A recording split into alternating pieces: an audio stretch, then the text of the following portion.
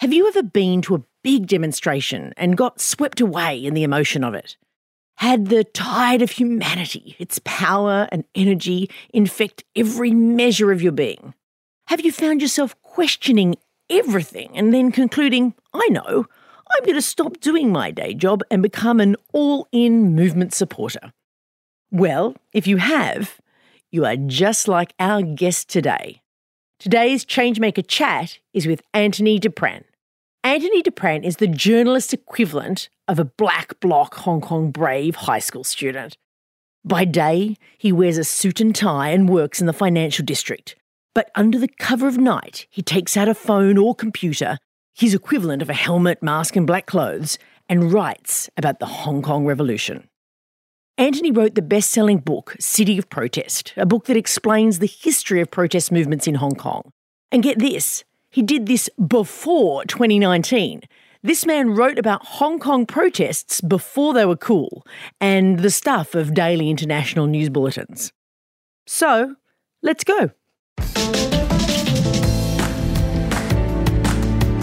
Hi, I'm Amanda Tattersall. Welcome to ChangeMaker Chats, conversations with people changing the world. We are supported by the Sydney Policy Lab at the University of Sydney. They break down barriers between researchers, policymakers and community campaigners so we can build change together. Check them out at sydney.edu.au/policy-lab. And you can also connect with us. You can sign up to our Twitter feed at ChangeMakers99, find us on Facebook at ChangeMakers Podcast, or join our email list at changemakerspodcast.org.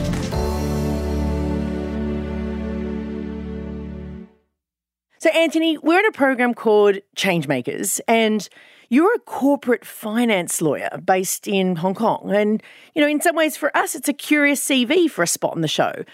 Please, why don't you tell us in your own words what makes you a change maker?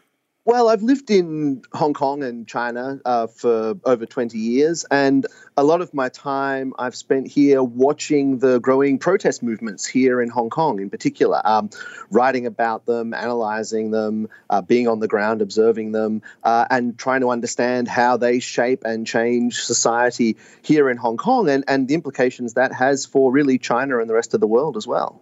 And so it's that sort of analytical, observational capacity that is the thing that you believe that you're particularly bringing to the world of change?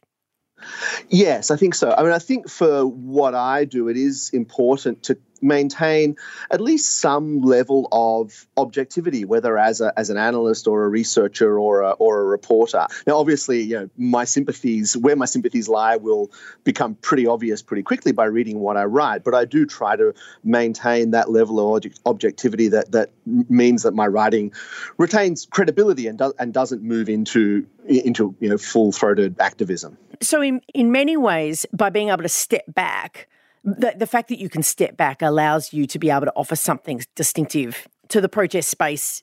So I wrote a book about the history of protest in Hong Kong, and I've written a lot about the ongoing protest movement, here over the last few months and what's been happening here over the last few years. And I think people value what I write because it is, fairly objective and analytical and isn't trying to push a particular political viewpoint. The question that all this begs for me is, how did a corporate finance lawyer come to be one of the leading observers of the Hong Kong protest movement? It's just not a well-worn path, Antony. And I'm keen to go right back. Yeah, no, and you're right. It does go a long way back, really all the way back to university days, if not earlier, and really to the fact that I'm really somewhat of a reluctant lawyer and probably always actually wanted to be a journalist. And to give sort of the full background, I originally, I'm from Melbourne originally and grew up and went to school in Melbourne and to Melbourne University. And starting in high school, I started studying Chinese. My high school was one of the few at the time that offered Chinese back in the day. And in fact, Chinese was compulsory in Year 7. And then after that, we all had to keep doing at least one foreign language. So I started studying Chinese then and went on a school trip to China in Year 11 and just discovered, firstly, how exciting and what an interesting place China was, and also the excitement of being able to speak a foreign language and communicate in a foreign language. So when I went on to university, I kept studying Chinese as well as law in an arts law double degree at Melbourne University.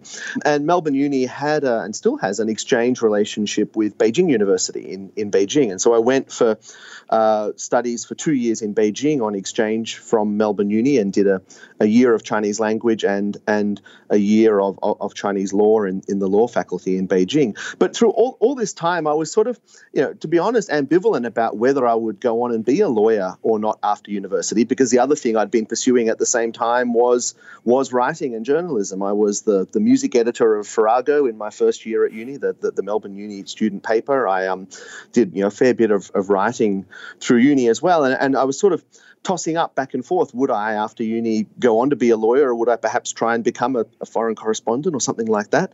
But what I discovered in the couple of years that I was studying and living in Beijing was that working as a lawyer would be a really interesting way to see and be involved in all the changes that were happening in China. And I guess the distinction I made at the time was that rather than just being an observer and a reporter on it, to actually be a participant, working with the foreign companies that were going into China and starting to do business there, and working with the Chinese companies as they were reforming themselves and sort of, moving from being state, sort of departments of the government into proper commercial enterprises, and then going out to the broader world and doing business abroad. And it's all the changes that were going on at the time in China as the laws were changing and the economy was opening up, and culturally it was changing as well. And I just thought, well, this is going to be an exciting way to be involved in all of that. So I guess the way it worked out for me was that it wasn't that let's put it this way, it wasn't that I studied Chinese so I thought that would help me get a really good legal job, but rather that I wanted to do something in China using my Chinese language skills, and law turned out to be a good way of doing that. And so over the years, alongside my legal career, I'd always done a little bit of writing and translating and reporting on various things. But that obviously took a back seat in the years when my legal career was extremely busy. But then what really I think it wouldn't be an understatement to say changed my life was the umbrella movement here in 2014. At the time, I'd already been working as a lawyer for about 15 years at that point, and I was living here in Hong Kong, just a few blocks away from where the umbrella movement protests occurred and where the occupation occurred. And so I was there on the first day when the tear gas was fired, almost 5 years ago to the day, and followed those protests all the way through, and was writing about them and photographing and reporting them.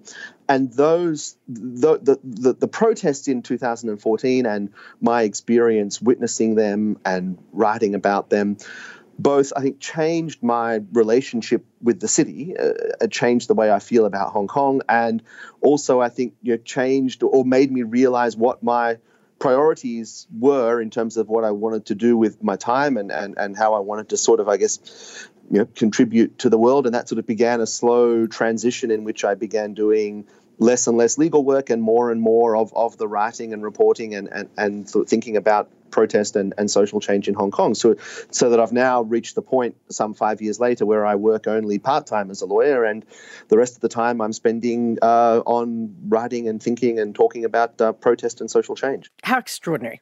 I want to just dig in a little bit to what you said in terms of the umbrella movement was such a transformative experience. Tell us a bit more about that. What was it that you saw, witnessed, experienced, felt in that 79-day protest around universal suffrage, for our listeners who aren't as familiar with what the umbrella movement was?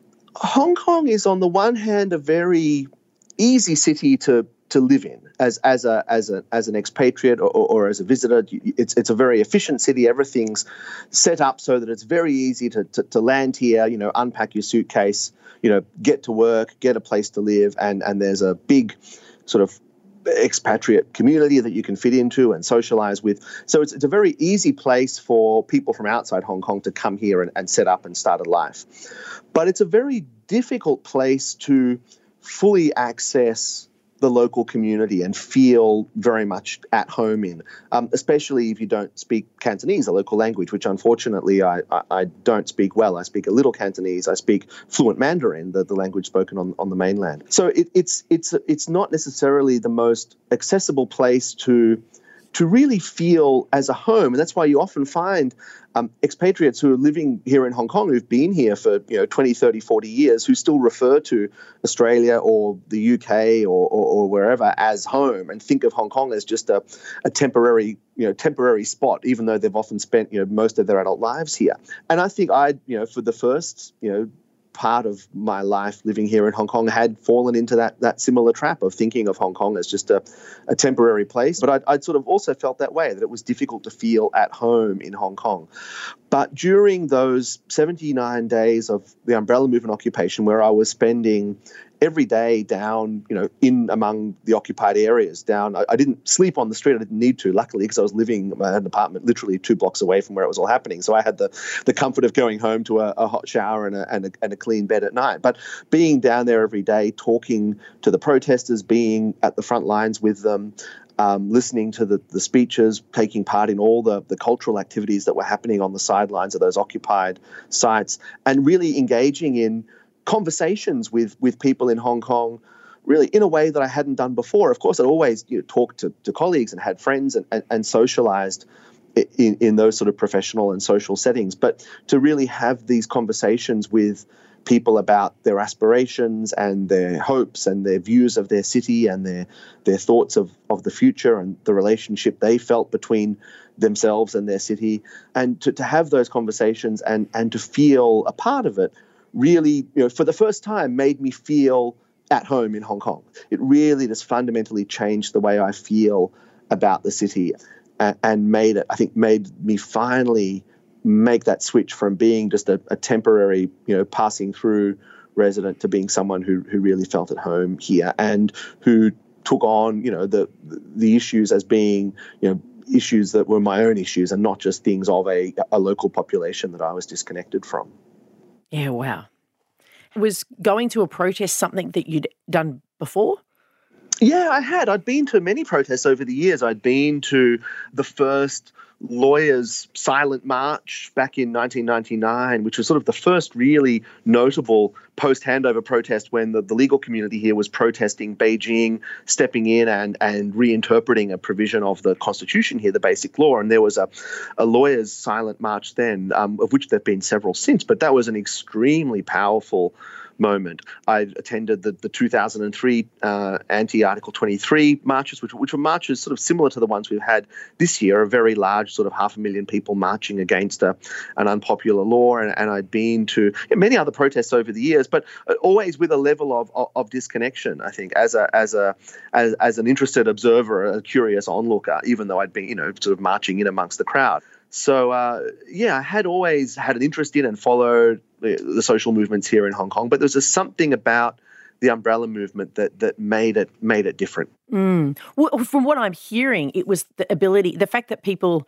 and we can talk about the limits of occupations as well, and the power of being water as an alternative, but the fact that people were actually physically in the streets for such a long period of time allowed for community to develop. Yeah, absolutely. The occupied areas, and in particular the Admiralty occupied area, was a very large, physically a very large space. It became extremely lived in. All the tents were set up. People were sleeping there, for almost 3 months.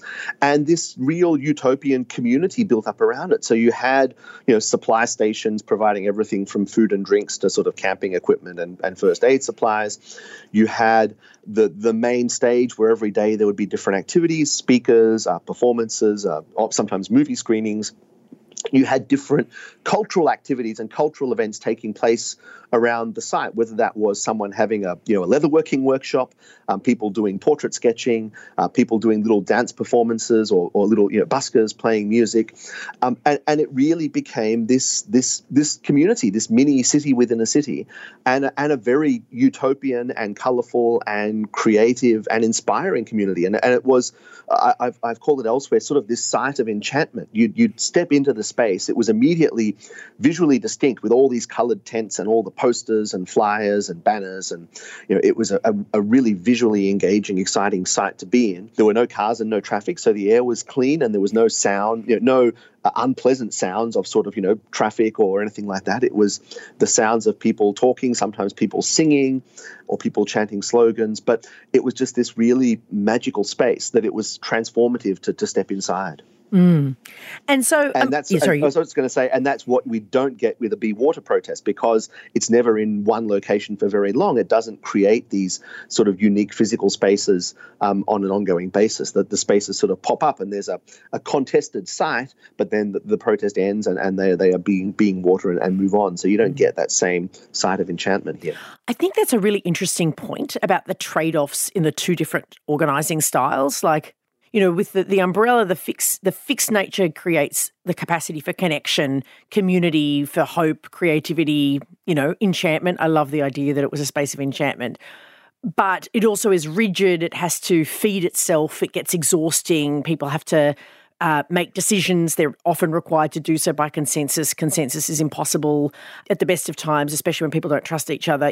So there's all these sort of negatives that come from a positive space too. And then water is fluid, but it's harder for people's relationships to truly congeal and deepen, and so it has its own challenges. It can make simple decisions about movement, but more complex decisions maybe are harder. So without the connection. Absolutely. But so on the one hand, I think the being water is what has enabled this protest to be so enduring and to go on for so long, when the only commitment you demand of people is for them to come out once a weekend and attend a protest. That's very easy for people to do week after week. In fact, it almost becomes, as one friend was saying to me, it's great, we don't have to make plans with our friends anymore. We know exactly what we're going to be doing. We all just go to the protest every Sunday. So it's easy to keep that up and when people ask how long will these protests go on for, well, they could go on indefinitely. And so that's different to the umbrella movement, where it really did need commitment of bodies on the ground, sleeping on the concrete, night after night after night. And so, it's a very clear strength of the Be Water movement. But as you say, quite rightly, that it's difficult to have a focal point for people to continue to gather around and to create really a focal point for the movement in terms of what they're trying to achieve and how they're trying to achieve it. It's easy for protests to stop something. If you wanted to stop, in this case, the extradition bill, or to stop a few years earlier, Joshua Wong with the anti-national education curriculum. If you have enough bodies on the street being disruptive enough, you can stop something. But to try and create something new is much more challenging. And that's what the umbrella movement struggled and ultimately failed to do. They were trying to create a new model for universal suffrage. And again, here with this protest movement, they are again wanting that model of universal suffrage, and trying to do that with a Be Water strategy, I think, is proving to be very challenging. I want to just ask you just one more question about that sort of your journey into this role that you now perform, which is as a leading commentator and sort of semi-participant, engaged participant in the movement. Tell me the journey, the emotional and intellectual journey you went on from, that day in December when the streets were cleared to now. Look, I think Umbrella Movement Hong Kong and post-Umbrella Movement Hong Kong, notwithstanding the political difficulties and the challenges to the challenges from the government to rights and freedoms here in Hong Kong, have nevertheless been the most interesting time I've ever had in Hong Kong since first coming here 20 years ago.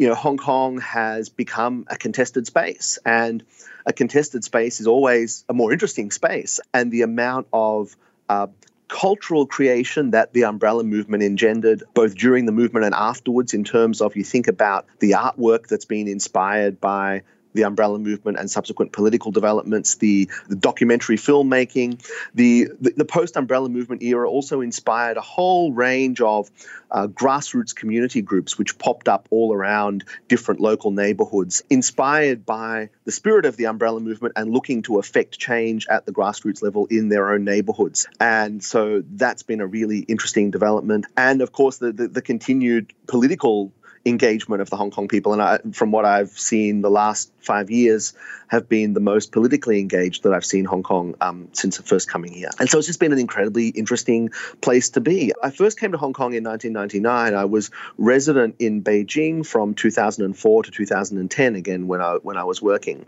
When I was at university, there was in the mid-90s. But when I left Beijing at the end of 2010 to come back to Hong Kong, it was somewhat reluctantly. I'd just been through a really interesting time in Beijing. The lead up to the 2008 Olympics and the couple of years after that was a really dynamic and exciting time to be in Beijing. The city was changing. There were a lot of cultural activities going on. The arts community there was really flourishing.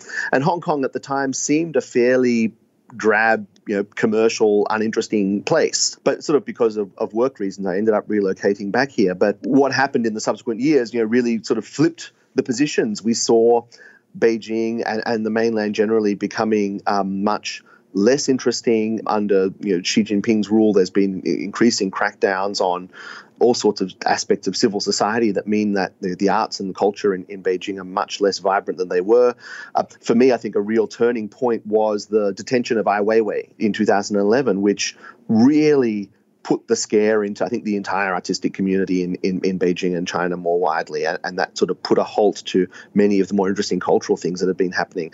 And as Beijing declined as an interesting place to be, Hong Kong got more and more interesting, and now they've sort of swapped positions, and Hong Kong is sort of this vibrant cultural and activist space that it wasn't some 10 years ago. So that's sort of what's been inspiring me over the last 5 years, and which has inspired my journey to research and write about everything that's been happening here, and to continue trying to understand that and interpret that for not just people here in Hong Kong, but for the world at large. And and when I hear you talk with such animation about this sort of journey you've been on, how has it made you a different person? Yeah, it's a really difficult question to answer. I've always been really interested in culture and the arts and in writing and all those things. And I always pursued those aspects of my passion, I guess, of my personality to the best that I could in the margins of my main career, which was being a lawyer. But I think what the umbrella movement and my experience going through that and the subsequent years did were to give me the courage to really pursue those and to stop worrying about what I should be doing or what sort of perhaps what society or other convention suggested that I should be doing, and to really follow my passions, I guess, to follow my heart. And so it really gave me the inspiration, seeing these young people facing off against the police, even back in the umbrella movement, and out there passionately fighting for what they believe in, gave me the courage to pursue what I believed in as well. And I think that's what enabled me to make that switch in my mind, and to sort of start pursuing these things, much more seriously, and ultimately, to lead me to the point that I'm at now. I think many people sit in traditional workplaces and with conventions and a bit scared about doing that kind of thing. And so it's like, in a way, you're like a role model for other people. Yeah, look, and I'll be the first to admit that obviously I've been incredibly fortunate to have had the opportunities that I've had, professionally, to have had the education and career that I did, that, to be honest, probably put me in a position to be able to do it when many other people don't have that choice available to them. But at the same time, when I sort of left my full-time job and sort of transitioned into this role I'm in now, which is sort of part-time, only part-time work and part-time doing the writing and other things, and when I sort of left that, I was a partner at a law firm and sort of quit the partnership and quit being, ended that portion of my life. And at the time, a lot of colleagues sort of said to me, "Wow, it's amazing what you're doing. I wish that I could do that." And I sort of, my response was, "Well, you can. No one's chaining you to your desk. You can do it. You just have to decide to do it." But it's funny that people somehow feel that, even people who absolutely could do it, and the option is open to them, somehow feel constrained that it's something that they just couldn't do when really anyone can do it. Mm. Yeah. But it's courage too, facing your fear and that sort of thing. But the fact that people do it gives example to others. I think that's what's really important. Yeah, yeah. So I want to move to sort of some substantive discussion about about what's going on in Hong Kong now, because you are in the thick of it. I guess most broadly, I want to ask you a reflective question, and when this interview was recorded, it was still in the middle of what is now 3 months worth of protest, so we don't know where it's going to go. But from this period, this 3 months of particularly strong weekend protest, what have you learned? Like, what are the big takeaway lessons about the art of protest from the city of protest, from the author of the city of protest? Yes. I think the first thing that I've learned above all else is that my capacity to be surprised. Every week we kind of wonder, will this be the week when the protests lose momentum? Will this be the week when the protesters lose the broader community support? Is this sort of are we heading into the end? And every weekend I'm surprised. I'm surprised by the resilience of the protesters. I'm surprised by the solidarity the rest of the community have shown with them, and I'm surprised by the creativity with which they continue to carry out this protest movement. So yeah, even a sort of even though I think of myself as a fairly experienced observer of Hong Kong protest, I'm still constantly surprised by the way this movement has continued to unfold. But some of the other things I think have been really notable have been just that level of creativity. They are constantly innovating new ideas, new protest tactics, new ways, not just in terms of engaging on the ground and physically and with the city space, but engaging in the virtual space, engaging in the kind of public relations aspects of their protest and the community engagement. There have been some, just as we speak, there have been some protests in Indonesia the last couple of days as well. And I've noticed just through Twitter some attention from people in Indonesia on what's been happening in Hong Kong. And a great comment that someone made in my Twitter feed today, in response to the observation that people in Indonesia seem to be paying a lot of attention to the protest tactics in Hong Kong. The response came, that's because Hong Kong is the Silicon Valley of protest, which I think is a fabulous way to describe it, and really does describe it pretty well. But I think there are so many little things that they've done, whether it's the crowdsourced advertising, the various online memes, taking inspiration from other international protests such as the Hong Kong Way we held here a few weeks ago that was inspired by the Baltic Way, where people formed a human chain stretching all the way across Hong Kong. This constant innovation and the way it happens, as we've said, without leadership, just sort of iteratively online. Someone will come up with an idea, they'll discuss it, it will gain some momentum, others will discuss it in online groups and chat groups, and the idea is floated out there. And there's also a huge degree of courage in the way that they float these ideas.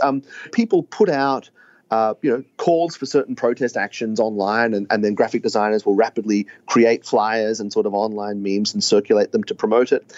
And it really takes a lot of courage to stick your neck out and say, we're going to do this thing. Because it's sort of the equivalent of putting out, say, invitations to a party when you don't know whether anyone's going to turn up or not. And it turned out to be this incredible, huge, emotionally moving moment that covered the entirety of Hong Kong in its population, linking hands in an expression of community and solidarity. So there's the creativity and the courage with which they propose and then sort of execute these protest tactics have been really remarkable to see. And I think the other thing that's been interesting, at least in the Hong Kong context, has been the way this protest has built on the lessons of all the previous protests. And that's been something that's been interesting to observe across Hong Kong protests over the years, that each protest movement seems to take the lessons of the previous movement and build upon them. So we had, of course, the first big march in 2003.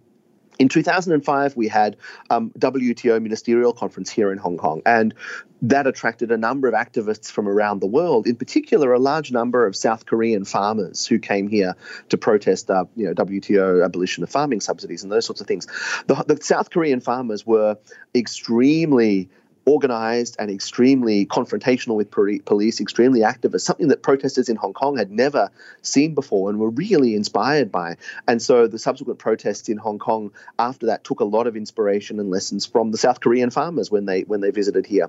And then so on through the subsequent protests, the national education movement, the umbrella movement have all fed their strategies and tactics through to the current protest movement. And so seeing that develop has also been another really interesting lesson, that everyone here has been watching and learning and engaging and improving and iterating upon previous protests. Yeah, kind of like a Silicon Valley startup in the garage trying to improve their product.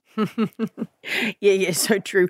I'm interested in sort of digging into some of just a couple of the particular lessons that you drew out, because I think for people who don't speak Cantonese or can read Chinese, or how all the digital tools work is a bit of a mystery. And I think what's important for people who are not from Hong Kong to understand is that they are a lot more sophisticated than just being on a WhatsApp group or Facebook Messenger.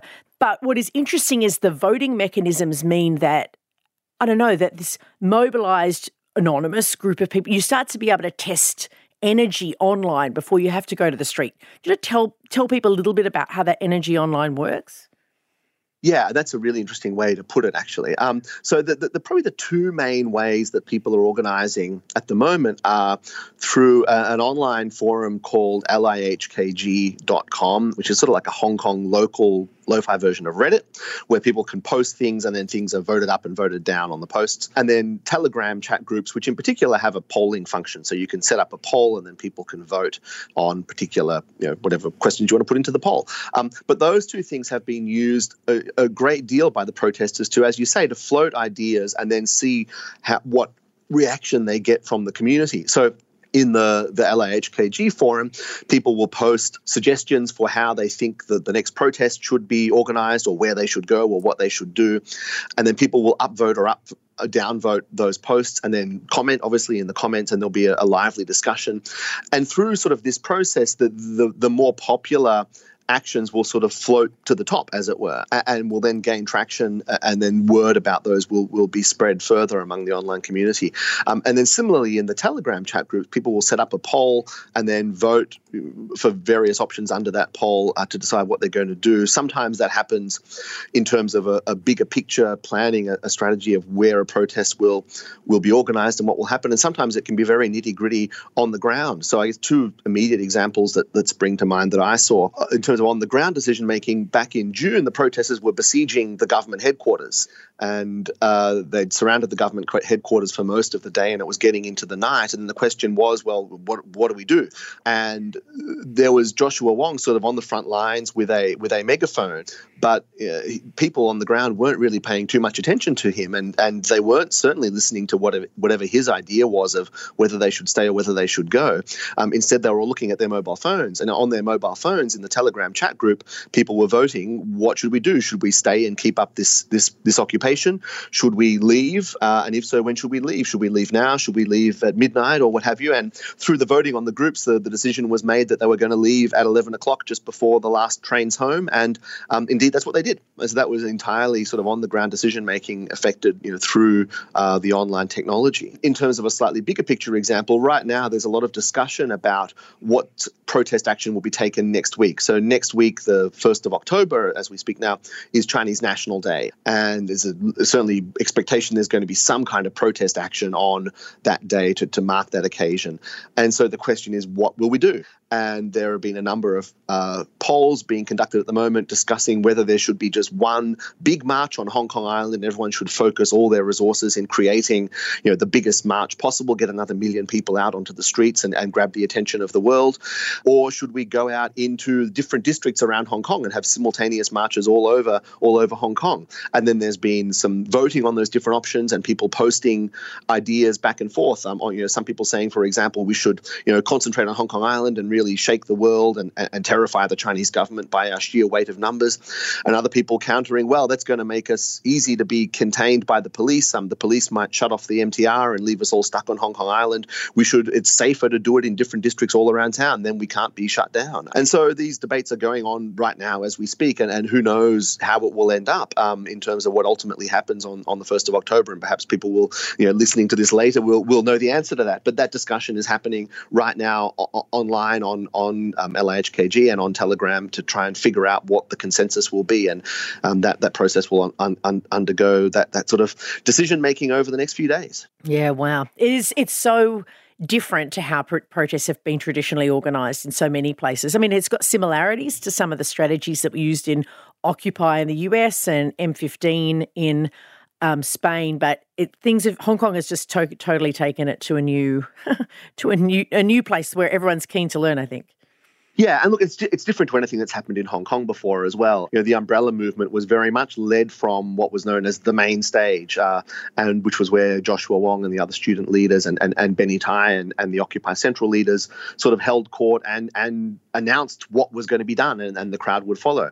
I think people have learnt the lessons from that, partly learnt the lessons in the sense that, Joshua and Benny and many of the other leaders either went to jail or some are still sitting in jail as we speak, and so wanting to avoid having anyone put in that position. But also I think a certain sense among the protest community that, well, we tried doing it your way, it didn't work, so we're taking back leadership and we're going to do it our way now, which I think is an interesting development as well. Yeah. So I want to just check in with you about thought. I'm not going to ask you the silly question of tell me what you think is going to happen, because that's just unnecessarily silly. But I am conscious that, as a participatory observer and as a keen person caring about what happens to Hong Kong, what do you think some of the big issues that the movement will have to grapple with over the next few months? I think that one interesting, because of a couple of interesting milestones we have coming up. Obviously, there's the 1st of October protest, and I think that the immediate energies right now are focused on making that as big and as impactful as it can be. But as we move past the crucial coming week, the next thing coming up in Hong Kong is we have district council elections coming up here at the end of November, and they're sort of the equivalent of your local council elections. And there is, I guess, I think the protesters would need to think about how they can move, how the protest is going to move from a purely protest movement perhaps into a mode of campaigning and electioneering, in trying to turn these protests into an energy that can get candidates that they support elected into office in these upcoming district council elections. And I think that would be for the protesters who, when you hear them speaking, you talk to them on the street, you hear them most commonly saying, we can't give up now with what the government's offered us, which is very little, because we've already put in so much energy. We can't walk away with nothing. Well, if they successfully campaign in this district council election campaign and get their candidates into office, that's certainly converting their protest energies into a very tangible political outcome, and indeed converting energy on the street into real political power. And so I think that's an important outcome that I think protesters will be aiming for, and will be interesting to see if they're able to marshal their energies and use all that creative energy that they have and that organising ability they have to get to that outcome. And then in another year's time from now, we have the much more important legislative council election. So that's the equivalent of Hong Kong's parliament.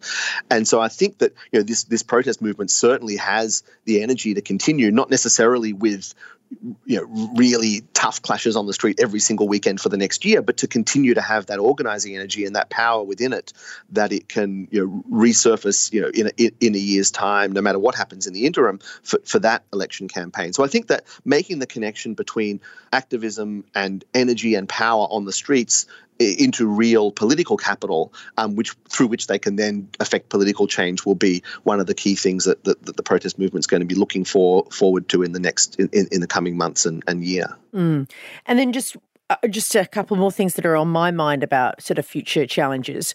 One is, to what extent do you think international support and intervention, like legislation in the US, the Hong Kong Act, or would you think that could be helpful, useful, or problematic for the movement? Look, it goes both ways. To address the problematic side first, one of the key narratives that Beijing has used to attack these protests is to say that it's all organised by foreign forces and it's foreign governments causing trouble in Hong Kong and causing trouble in China. Now, that is patently false, and anyone walking down onto the streets, you can see immediately that's nonsense. The foreign government attention, expressions of support from foreign governments, may be seen to be counterproductive in the sense that it helps feed into Beijing's narrative that this is all, foreign instigated. But I think that, because that narrative is so lacking in evidence, is so patently false, I think that probably we need to be careful not to sort of overplay that concern. And I do think that international attention on the whole is more helpful than harmful. The reason is that, Hong Kong is an international city, and certainly the Hong Kong government, and to a certain extent the Beijing government as well, cares what the international community thinks of Hong Kong, cares about Hong Kong's international reputation. And Hong Kong's international reputation is what enables it to be the place that it is. So international focus, international attention, and international pressure on the Hong Kong and Beijing authorities to treat the Hong Kong issue with care and to protect the rights and freedoms here, I think ultimately is helpful because they care about what the world thinks is happening here. And the protesters are certainly aware of that, and they've used that really to their advantage. And look, I've got to say, this is another thing that surprised me. There have been a small number of the Hong Kong protesters who've come out week after week. And when I say a small number, I mean literally a dozen out of thousands. So maybe 10 or 12 people out of thousands have come out week after week waving the American flag, waving the Stars and Stripes. And they've come in for a lot of criticism from people who sort of said, look, firstly, you're playing into this narrative, you're making it look like it's foreign instigated, and, you're promoting, American imperialism and American intervention. And a lot of the rest of the protester community here sort of either disowned or criticized those Stars and Stripes waving protesters, sort of say, what are you doing? But when you speak to them on the streets, they had a very deliberate strategy. They said, we're doing this because we're trying to get the attention of the US and specifically to try and get the attention of Donald Trump. Now, people ridiculed that and said, look, Trump doesn't care about what's going on in Hong Kong. And, you waving the Stars and Stripes is, again, causing more harm than good. And, don't be so silly. Yet, as these negotiations for the Hong Kong Human Rights Act in the US have gone on, what happened over the last few days has been on Fox and Friends. Marco Rubio is talking to the hosts on Fox and Friends, and the host of Fox and Friends specifically said, we've seen these Hong Kong protesters waving the American flag on the streets. What's our role and what's our sort of duty and obligation here? And everyone knows that Fox and Friends is, pretty much Donald Trump's only connection to the outside world. And sure enough, the last 24 hours, we've had Donald Trump speaking in the UN General Assembly and talking about Hong Kong. So, who has the last laugh is there are these guys on the street waving the US flag who appear, if you sort of, draw that line of connection from waving the flag to Fox and Friends to Trump speaking out in favor of Hong Kong, to have drawn some significant international attention to their cause. So, sort of query their method, but the outcome seems to have been fairly positive. So, just to go back to the original question, certainly I think international attention helps, and the protesters have been very actively courting that, whether through waving the Stars and Stripes or through their crowd-funded advertising campaigns in international newspapers, or just through the very careful way that they aim to cultivate and attract international media attention. So then the final question on the actual protests. I just wanted the other thing that people raise concern about, or as observers, often white people far, far, far, far away from Hong Kong, but still that people are aware of, is the question of violence. And, the movement, the Be Water movement in standing defensive, ready to hold the street, I guess was one thing. And I've been on those protests. They were spectacular. You've been in all of them. I only got to go to one, and I was just blown away. But there is a tinge by now, as the protests have gone on, 100 days in, that there's a change in quality. There's Molotov cocktails. There's big fires. There would appear to be more bricks being thrown. Apparently online there's been much more debate and discussion about fighting back against police aggression. What's your thoughts about how this question of violence is likely to emerge or play out over the next period? Yeah, and it's certainly been an emerging issue, and it's been an escalating cycle over the last couple of months. So I think, as you've rightly pointed out, at the beginning, the protests were entirely peaceful on the protesters' side. We had the police early in the first week sort of using tear gas and rubber bullets, but the protesters just sort of dispersed. So what we've seen over the months as the protest movement has unfolded is an increasing willingness to resort to violence on both sides, on the police and the protesters, sort of in response to each other. So if you think of it sort of as an unfolding narrative, as it were, at first the police used tear gas and rubber bullets to sort of clear the crowds. So then the protesters said, well, the police are going to do this, we need to be prepared. So they started wearing hard hats and gas masks and eye goggles to try and prevent avoid the tear gas. And then the police increasingly started using rubber bullets and sponge grenades and pepper bullets and batons. So the protesters said, well, we need to protect ourselves against this. So they started using shields and began to throw bricks back back at the police when the police were shooting them with rubber bullets and so on. And so then the police said, well, look, now the protesters are throwing bricks. We're going to have to start using water cannons and more violent methods. And then the protesters in response have started using Molotov cocktails. So we've sort of seen this upward spiral of violence where every time a step by one side is then reacted to by the other side, and we sort of have this, this race upwards in terms of violence. But nevertheless, what has happened so far is that both sides have thankfully fallen short of using lethal force. The police have only used so-called less lethal weapons. Of course, they cause plenty of harm and could indeed prove lethal, and surprisingly, they haven't so far. The protesters have been using things like Molotov cocktails and catapults firing bricks, which could indeed also equally kill someone. But I think they've either I think to a certain extent they haven't been trying to do that. So I think that's also helped to avoid unfortunate incidents on both sides. But look, the violence is escalating. What has been interesting is the community response to that. And still, it seems, by and large, the community response has been to condemn the police for their level of violence, but to say, in terms of protester violence, that while people wouldn't necessarily do that themselves and don't necessarily agree with that, they understand and sympathise with the anger and the frustration that is driving that violence on the protesters' side, and so they essentially forgive them for that. But I think that is in particular because the protesters' use of violence has been very disciplined. The protesters do direct their violence at police, but generally not at other civilians. I'll talk about the exceptions to that in a moment. And in terms of the property damage and violence against property, they've directed it only at public facilities in a very targeted way. So they targeted it previously only at government facilities.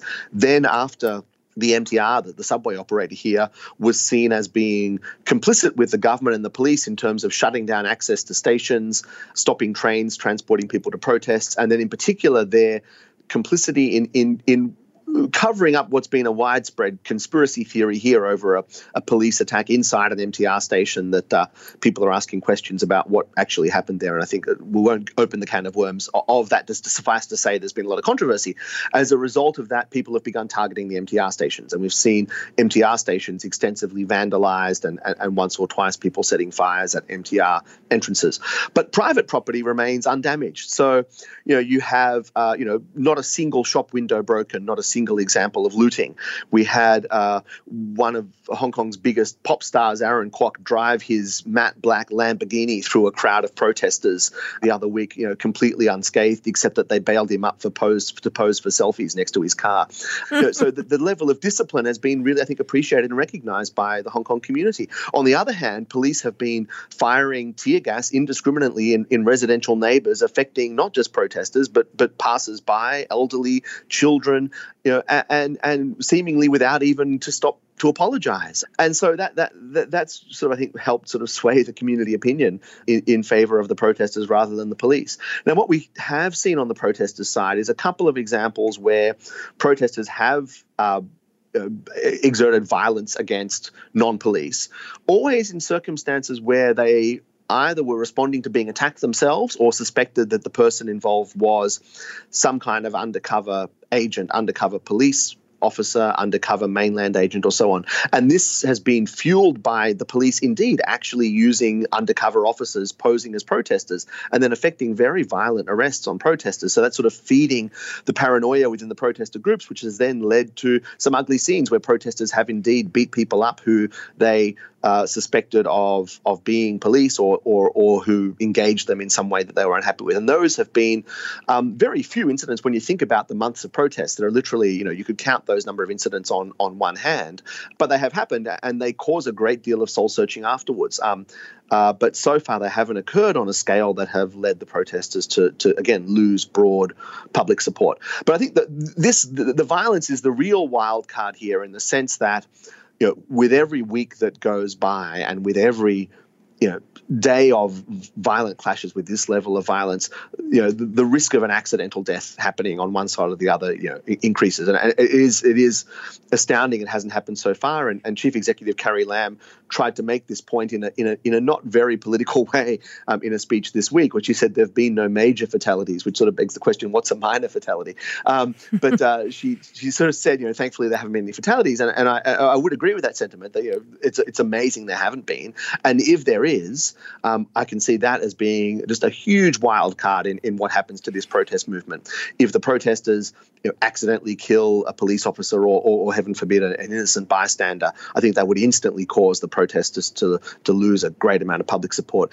If, on the other hand, the police accidentally killed a protester or an innocent bystander, I think that would provoke a huge and extremely angry reaction from the community that I really don't know how the government would deal with at that point, because that would be a really provocative outcome. So we're all obviously hoping that doesn't happen, and hoping that the violence can continue to be contained in a way that it's largely theatrical. And that's something else that you sort of see on the streets in these protests week after week, that a lot of the violence is theatre. It's almost ballet in a way, and there are certain set steps that happen. So the protesters line up, the police line up, the protesters build their barricades, the protesters start to collect their bricks and begin to throw them from a fairly safe distance, towards the police.